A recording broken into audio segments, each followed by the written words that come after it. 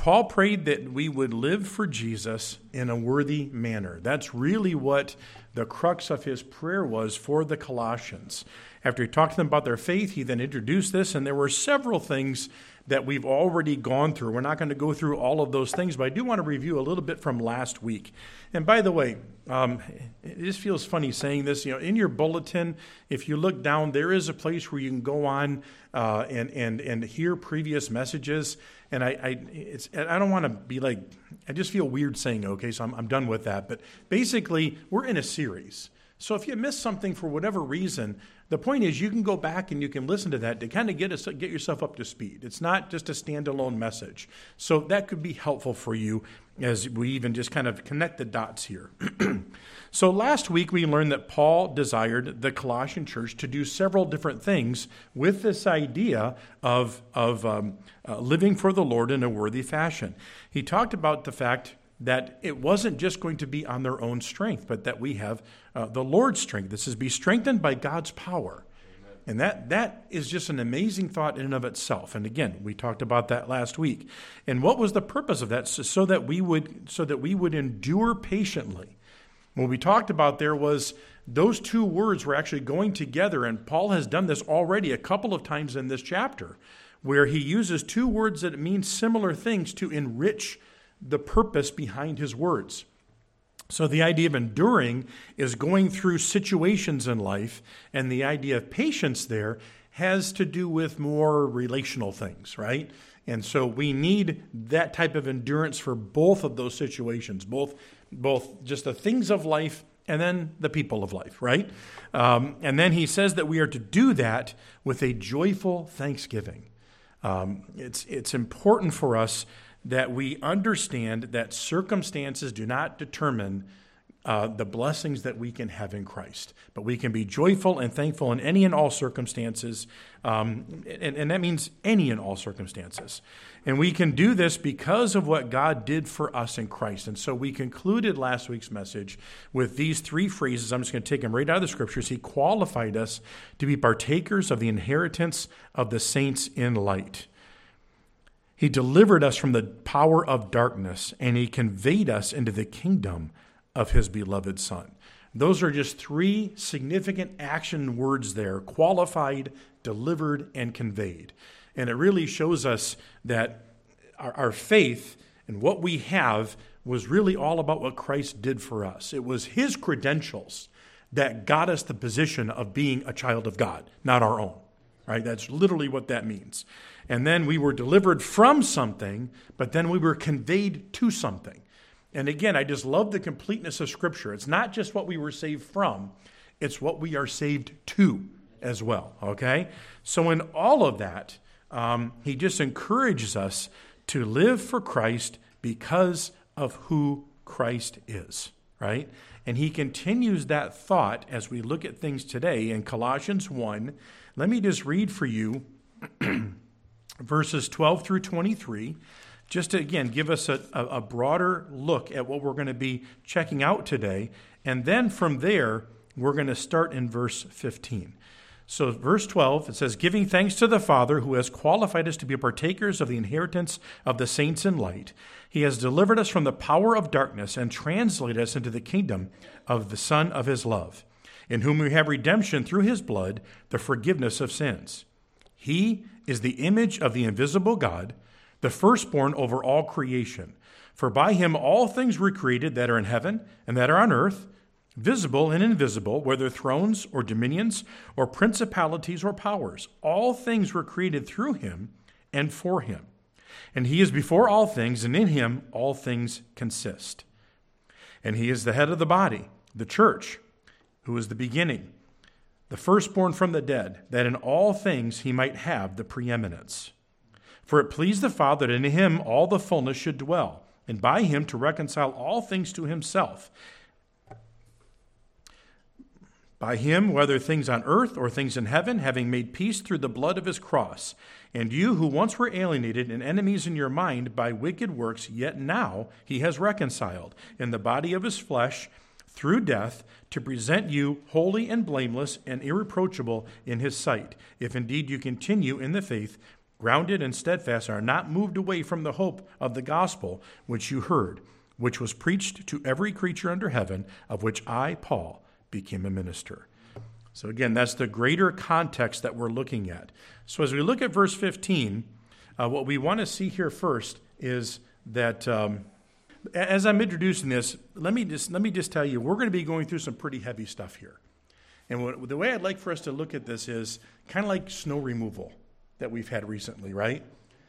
One shovelful at a time. Don't look at the whole driveway, right? We're gonna approach this one shovel. Actually, is this phrase? What does He, Christ, is the image mean?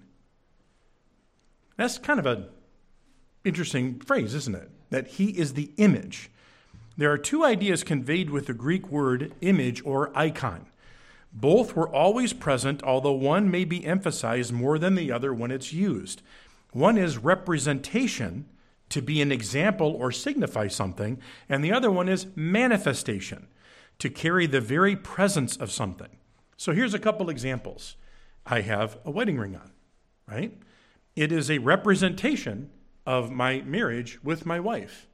But there is also a manifestation there. If someone were to look at that, they would know that there is someone else with me, so to speak, right? That's what it represents, and that is what is also manifested. It's made clear. Somebody else is in that relationship, right? An idol that someone carves is another example where it symbolizes the presence of that God. There is not only the icon, right, that we think of, the icon, where there is this example of it, but it also is supposed to carry the weight of the God itself, right? So you can actually worship that icon. Not encouraging any of this. I'm just telling you that's an example, okay? But God carefully worded the scriptures. This has a deeper meaning than just likeness. It is not written in the image of or an image of. Do you notice that? It says He is the image of. Jesus fully represents and expresses or reveals who God is. Fully representing and expressing who God is. Jesus is the image of God.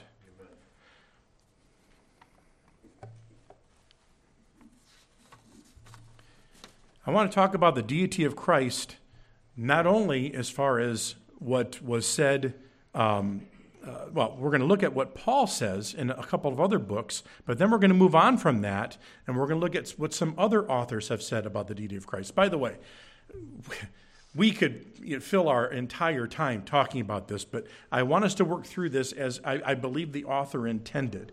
But I do want to say, and this one's a little bit lengthy, but I do want us to just take a look at this and see what Paul says to the Corinthians in 2 Corinthians chapter 4.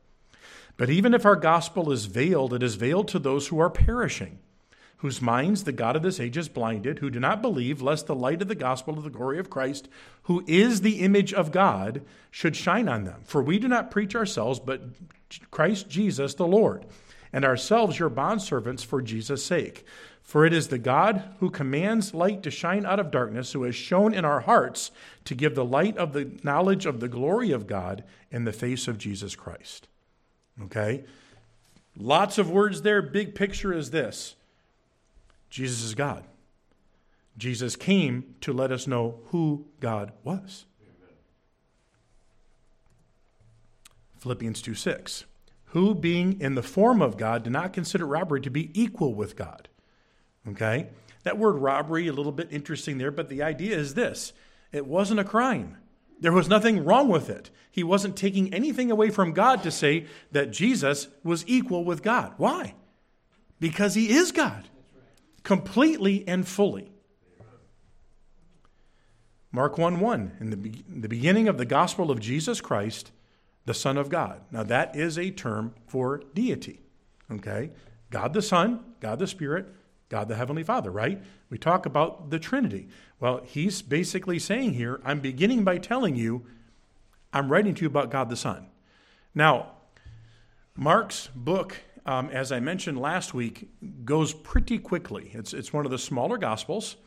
And along with that, Mark is talking about Jesus being a servant. So you don't have the weight of, say, John, where he's talking about Jesus being God, or Matthew, where his greatest theme is the royalty, basically, that Jesus is a king, right? For Mark, it's more of Jesus as being a servant. And some would then argue and say, Mark diminishes the deity of Christ. And because of that, I just wanted to add, this is just, for variety's sake here, add one more passage. Again, the high priest asked him, saying to him, "Are you the Christ, the Son of the Blessed?" Okay? Are you the Son of God? Are you the chosen one, right? Jesus said, "I am." Now that in of itself was an expression of deity, right? "And you will see the Son of Man sitting at the right hand of the power and coming with the clouds of heaven." What's he saying? I'm going to come back. But before I do, I'm going to sit down at the right hand, at the chosen place next to God the Father. Right? So what was he saying? I'm God. And this was one of the most explicit examples of this in the Gospels. Another passage. Very familiar passage, but again, thinking about it in this context of Jesus being God, John 1:1-3. "In the beginning was the Word, and the Word was with God, and the Word was God. He was in the beginning with God, and all things were made through him, and without him nothing was made that was made." Just keep in mind that idea of maker, okay? That's coming up pretty soon here. So with all of these different things that we have, what we're seeing here is multiple authors are telling us they see Jesus as God. They also record Jesus saying that he is God. We're going to continue. John 1:14, a little bit later on that passage. "And the Word became flesh and dwelt among us, and we beheld his glory, the glory as of the only begotten of the Father, full of grace and truth." And then we're going to move on. Oh, and by the way, John 17, if you want us to write a note down there, go home and read John 17. It is just chock full of the deity of Christ, the fact that he is God. It's a beautiful thing, but we just don't have time to go through all of it. Anyway, and then Hebrews chapter 1, verses 1-3. We've already read this, right? But it says, "God, who at various times and in various ways spoke in time past to the fathers by the prophets, has in these last days spoken to us by his Son, whom he has appointed heir of all things, through whom also he made the worlds, who being the brightness of his glory and the express image of his person." Do you see how this is not just a Pauline idea? This idea that Jesus is the image of God, that he is the Son of God, that he is God himself, it's throughout the New Testament. "And upholding all things by the word of his power, when he had by himself purged our sins, sat down at the right hand of the majesty on high." Again, we see this position of glory, this position of deity. So all of this to say, folks, as we're looking at this, that we're not talking just about Jesus being some emanation of God or a likeness of God or anything like that. He is God. When he came to this earth, he was the very presence of God. The Word made flesh. The Word was God. Okay? I also thought it was interesting, and we're going to spend just a little bit of time on this, but he was the image of the invisible God. Okay? God is spirit. We know that from the Scriptures. Jesus became the God-man. 100% God, 100% man. Blows our minds. We don't understand that. But a unique being in all of time and history. Right? No one else. Only him. Came in the form of a man, but never ceased to be God completely. So as we think about that, and again, he represented God, again, because he was God. When we think about that, then it goes into the next phrase here, okay? He's the image of the invisible God, the firstborn over all creation. For by him all things were created, verse 16, that are in heaven and earth and so on. And then it says all things were created through him and for him. We're going to get to that. But what I want us to see here next is that not only is Christ God, Christ is creator. Again, we're going from one very powerful phrase to another. So we've taken our first scoop, right? We're going to take our next one here. We're not going to try to plow everything all at once, but we're going to take this one as it goes. So let's first answer the question, what does firstborn mean? I mean, we had this phrase, he is the image of God, and that might have been like, what is that? Now we're talking, he's firstborn. What does that mean? The word firstborn refers to the firstborn of man and animals. Does that surprise anybody? Right? I am the firstborn from my mom and dad. Some of you may be there as well. It's natural, it happens, but there's a second usage that expresses a special relationship with God. The idea of firstborn. We're going to look at a couple of these verses here. Exodus, and you understand, I mean, we're going through a lot of verses, so I want to make sure that we can look at these. Exodus 4:22. Then you shall say to Pharaoh, thus says the Lord, Israel, my son, my firstborn. Yes, pause for a minute. Was Israel the first nation on earth? No. Does God say that he brings nations into existence? Yeah, he does. He takes credit for that. So what does this mean then? It doesn't mean they're the very first nation. See, we're talking what the United States would call most favored nation status, right? That's what we're talking about. These are his chosen people. It's a special relationship. They're of first primary importance. They're the firstborn. It's a position. It does not have to do with heredity. Okay? Here's another one. Psalm 89, verses 26 and 27. He shall cry to me, you are my Father, my God, and the rock of my salvation. Now, he shall cry to me. Let's define this. This is a psalm about David, and this is the Lord speaking. So he, David, shall cry to me, God, you are my Father, my God, and the rock of my salvation. Also, I will make him. Now, here's God now saying, this is what I'm going to do for him, David.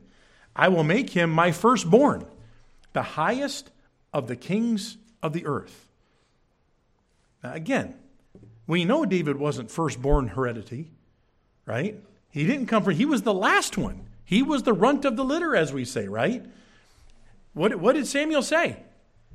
Do you have any more sons? Right? Because none of these are fitting the bill for the Lord. Okay? So we know it wasn't because of his birth order. We also know that he wasn't the first king. So what does this mean? It has to do with that same thing. A special relationship with me. He is firstborn. He has that position of highest importance.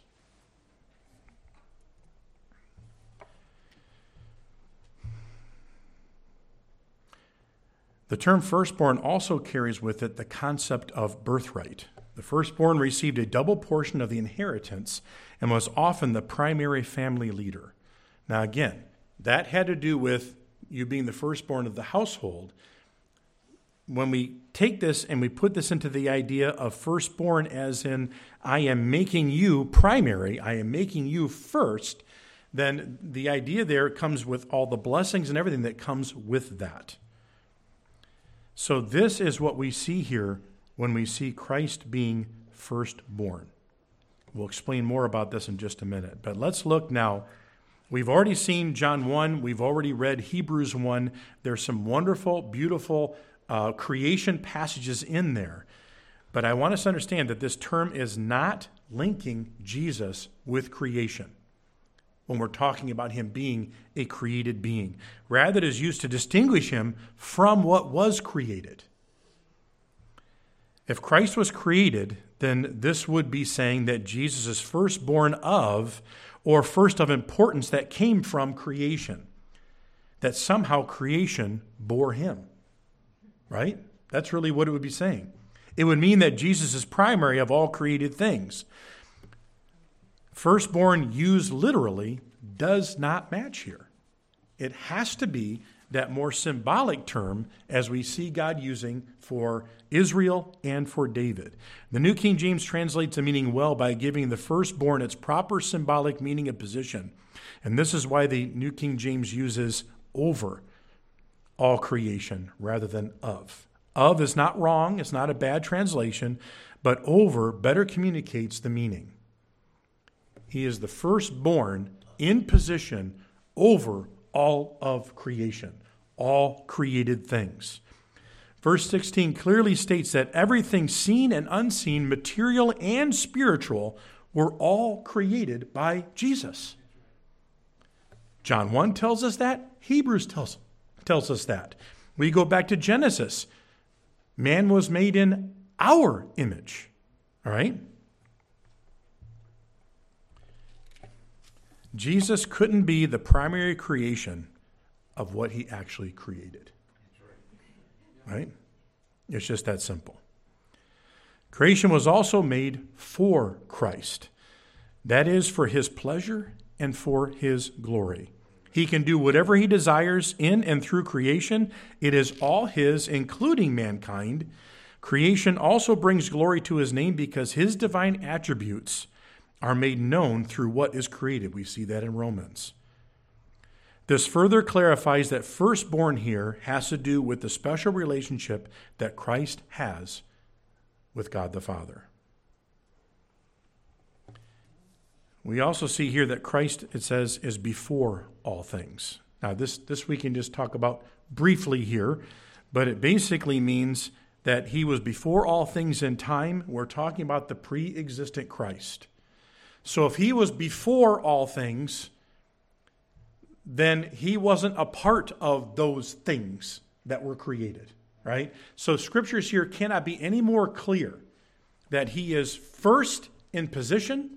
He is the creator of all those things. They're all for his benefit and everything else, and he was before all of those things that were created. I mean, it's complete, so that there really should be no issue in understanding that. Jesus is separate from what he created as far as who he is and what creation is. He is not dependent on creation. He is not dependent on any aspect of being created. He's the I am. He simply existed. God the Father, God the Son, God the Spirit, an eternal one in three persons. That's all the better I can explain it. Okay? I mean, I'm just telling you. All right. So let's move ahead here as Christ the sustainer. And we see this in verse 17. And he is before all things, and in him all things consist. By the power of Christ, all things consist or hold together. Just let that sink in for just a minute. This literally means that one microsecond blip where Christ would cease to sustain creation, it would result in immediate chaos and dissolving of all things. And you think about that. For 1 millisecond, if God simply took his hands off of creation, it would vaporize. He's holding it all together. Is it sinking in a little bit here, folks? He spoke the world into existence, and his hand is still on it. We are completely and totally dependent upon him. We need to acknowledge that God has set a course of creation and that God cursed creation along with man. Man fell, but the image of God can still readily be seen in man, right? We can look at people, we can see through the fog the image of God, the character of God placed upon us. In the same way, we can see the character of God in creation, even though it has fallen, even though there are diseases and storms and all these other things, we can see the handiwork of God. We can see his glory and his greatness in what he has made. And I know some of you, and I can't say I totally relate with you, but some of you, you love winter. I don't understand. But, you go outside on a day like today, like, isn't it beautiful? All the trees dead. No, really. The beautiful snow and the landscapes, I get it. And I don't know what it is, but man, even the sunshine is just a little bit different in the wintertime, isn't it? I mean, it's really cool. So, actually it's cold, but you get the idea. So the point is, God has the season set in motion. He has all these different things that happen. Spring comes, and all of a sudden you got all these animals and stuff that are doing their thing, and there's more of them, and bugs. Where were they in the wintertime? You might have a few in the house, but they weren't outside, right? And everything, all of a sudden, they're coming to life, and on it goes. I mean, we have these different seasons. What did God say? I'm going to continue these going. So we see him in all of this. On a practical basis, this should encourage us that the all-powerful Christ, the one who created all things, also sustains all created things by that same power. Mankind and each of us as individuals need to be good stewards of what the Lord has given to us, but we do not have to fear the course of the earth. What's one of the big themes out today, folks? The earth. It's going to be done. It's going to be gone. Something's going to run into us, or we're going to destroy it, or whatever. That's not what the scriptures tell us. I don't believe that Christ is going to allow sinful man to destroy his world. But it will be recreated someday. So there's a lot going on here, but where does it leave us? We're going to have a little bit of a lengthy application time today, but let's be reminded that Paul is reaffirming these things to the Colossian believers because a false teaching was threatening to infiltrate the church. Now, you've heard me refer to this Colossian heresy. I've said it before a couple times in messages. I'm not teasing you with it, folks. We're going to get there. We're going to get there eventually. But I want it to keep us grounded in the purpose of the book. All right? So I want to refer to it again. Paul continues to lay this groundwork for how he wants to kind of do battle with this heresy, with this false teaching. So let's kind of consider in all of that the deity of Christ. What have we learned today? Not that we doubt any of this, but this should confirm in our hearts that Christ is the all-powerful creator and sustainer God. Jesus, as the unique person of the Son of God in the Trinity, also has a very specific role in redemption, which we've already talked about. So this same Creator God, Jesus, is also our Redeemer God. The all-powerful Creator is the all-powerful Redeemer. All right? It's good for us to understand that relationship. He's not compartmentalized. He's all-powerful in everything that he does. And all of these things ultimately point to the end of verse 18, which says that in all things he, Christ, may have the preeminence. Preeminence simply means that he is first and foremost in all things, right? He's first. He's the greatest. Right. So when we talk about the idea of creation, Christ has the preeminence. He is not dependent upon creation. He did not come from creation. He made everything. So we can look at this and we can say, wow, this is a nice study of the doctrine of Christ, but what does this mean for my everyday living? And let's be honest. For some, the knock on doctrine is, right, it's up here. Well, the Bible's full of it. It probably is supposed to translate into more than just up here, head knowledge, right? I think one of the things that we sometimes fall into, and I don't think we intend to do it, but sometimes we might see Jesus as a lesser member of the Trinity. Here's the Father, here's the Son, right? The Father sent the Son sent the Spirit, right? So there's this hierarchy, and somehow Jesus is lesser. Now, I know that we don't intend to do that, but sometimes I think it kind of happens that way. We cannot confuse role with character. Right? When we see the character of Christ, which includes his abilities, which includes who he is as far as him being all-powerful, right? We can't, based upon these verses, we can't argue the fact that he's God, completely and fully. All those verses that we looked at. So it's good for us to kind of just recalibrate our minds, help us understand there's a difference between role and character. The same one who holds the universe together holds us in his hand. Amen. Jesus Christ, the Son, is the all-powerful, all-knowing, everywhere present, self-existent God.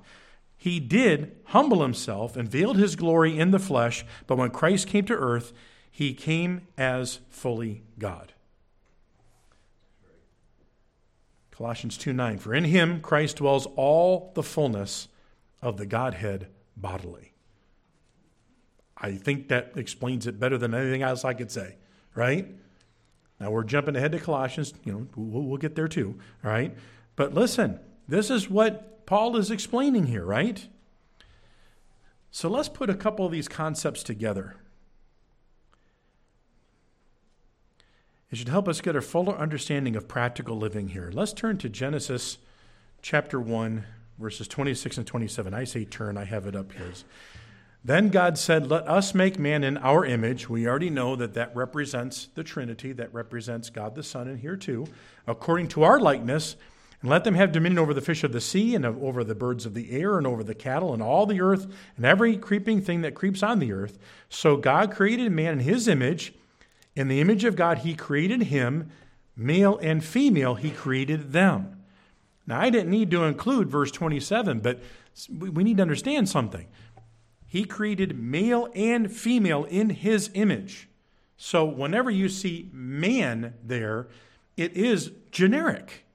This is explicitly telling us that we are equal before God, that God created us, both genders, in his image, right?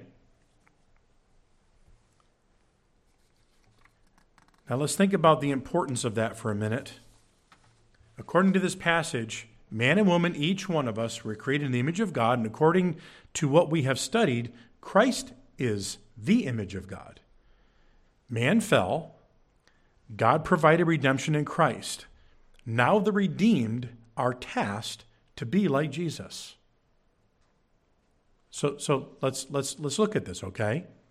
Jesus, the image, the exact likeness of God, because he is God, created us in his image, after his likeness, right?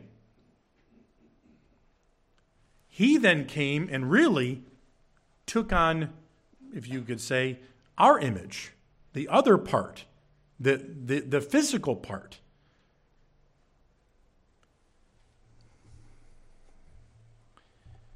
We fell.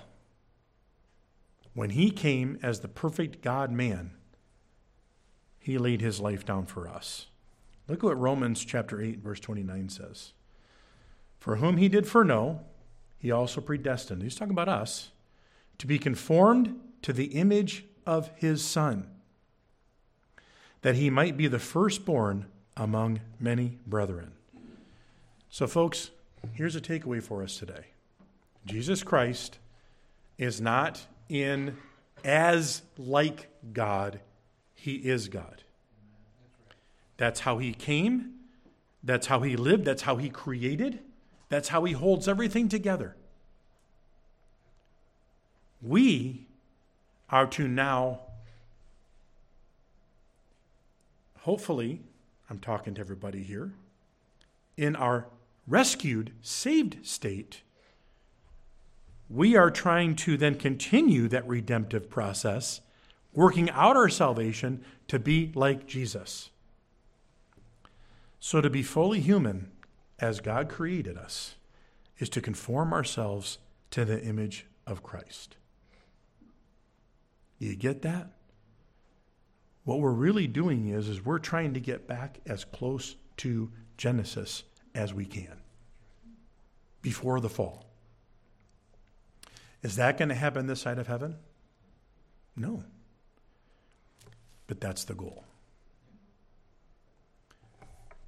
To be like the one who is God. To do as best we can to live up to that image. The very image, the exact representation, the complete manifestation of who God is. The one who came and gave it all for us. Now we in turn need to be like him. The character and works of Christ should be an ever-present motivator for faithfulness. God himself, we just said that the very creator and ruler of all things came into this world to give his life so that we could live, so that he could give life to you and to me. Christ is worthy.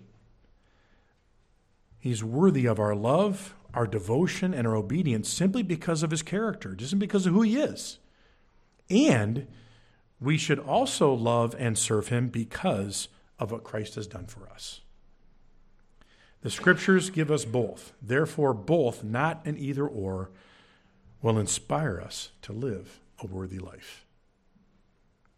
We see him for who he is, and we understand and recognize him for what he has done. Those two things are what are going to inspire us to be like Jesus, to conform to his image, and to glorify him through who we are. Amen. Let's pray.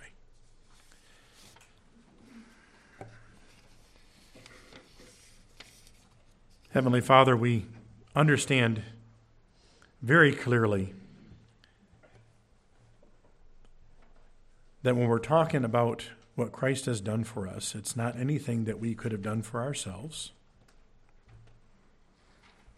And when we're talking about who Christ is,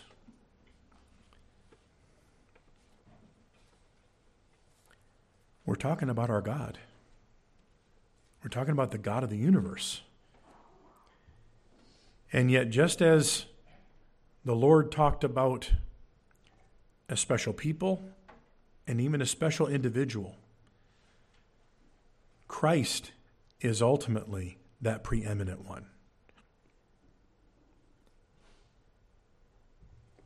And we thank you that that one who holds the earth together, the one who created all things, the one who is over all things, the one who has that special place, left all of that for us.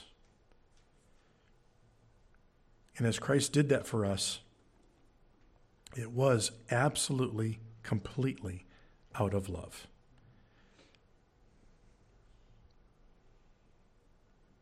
And so today, Lord, we celebrate the great salvation that we have, but we also celebrate the great Savior. Our Creator, our Sustainer, and our Lord. And as we consider some of these things that on the surface might look like problematic phrases, we thank you that Paul was preparing these people because there was just stuff out there that was wrong. Lord, may we have that same preparation. May we have these same things permeate our minds so that we understand that when this philosophy or that religion or whatever comes along, if it doesn't square with Christ being God, the preeminent Lord of this world, of this universe,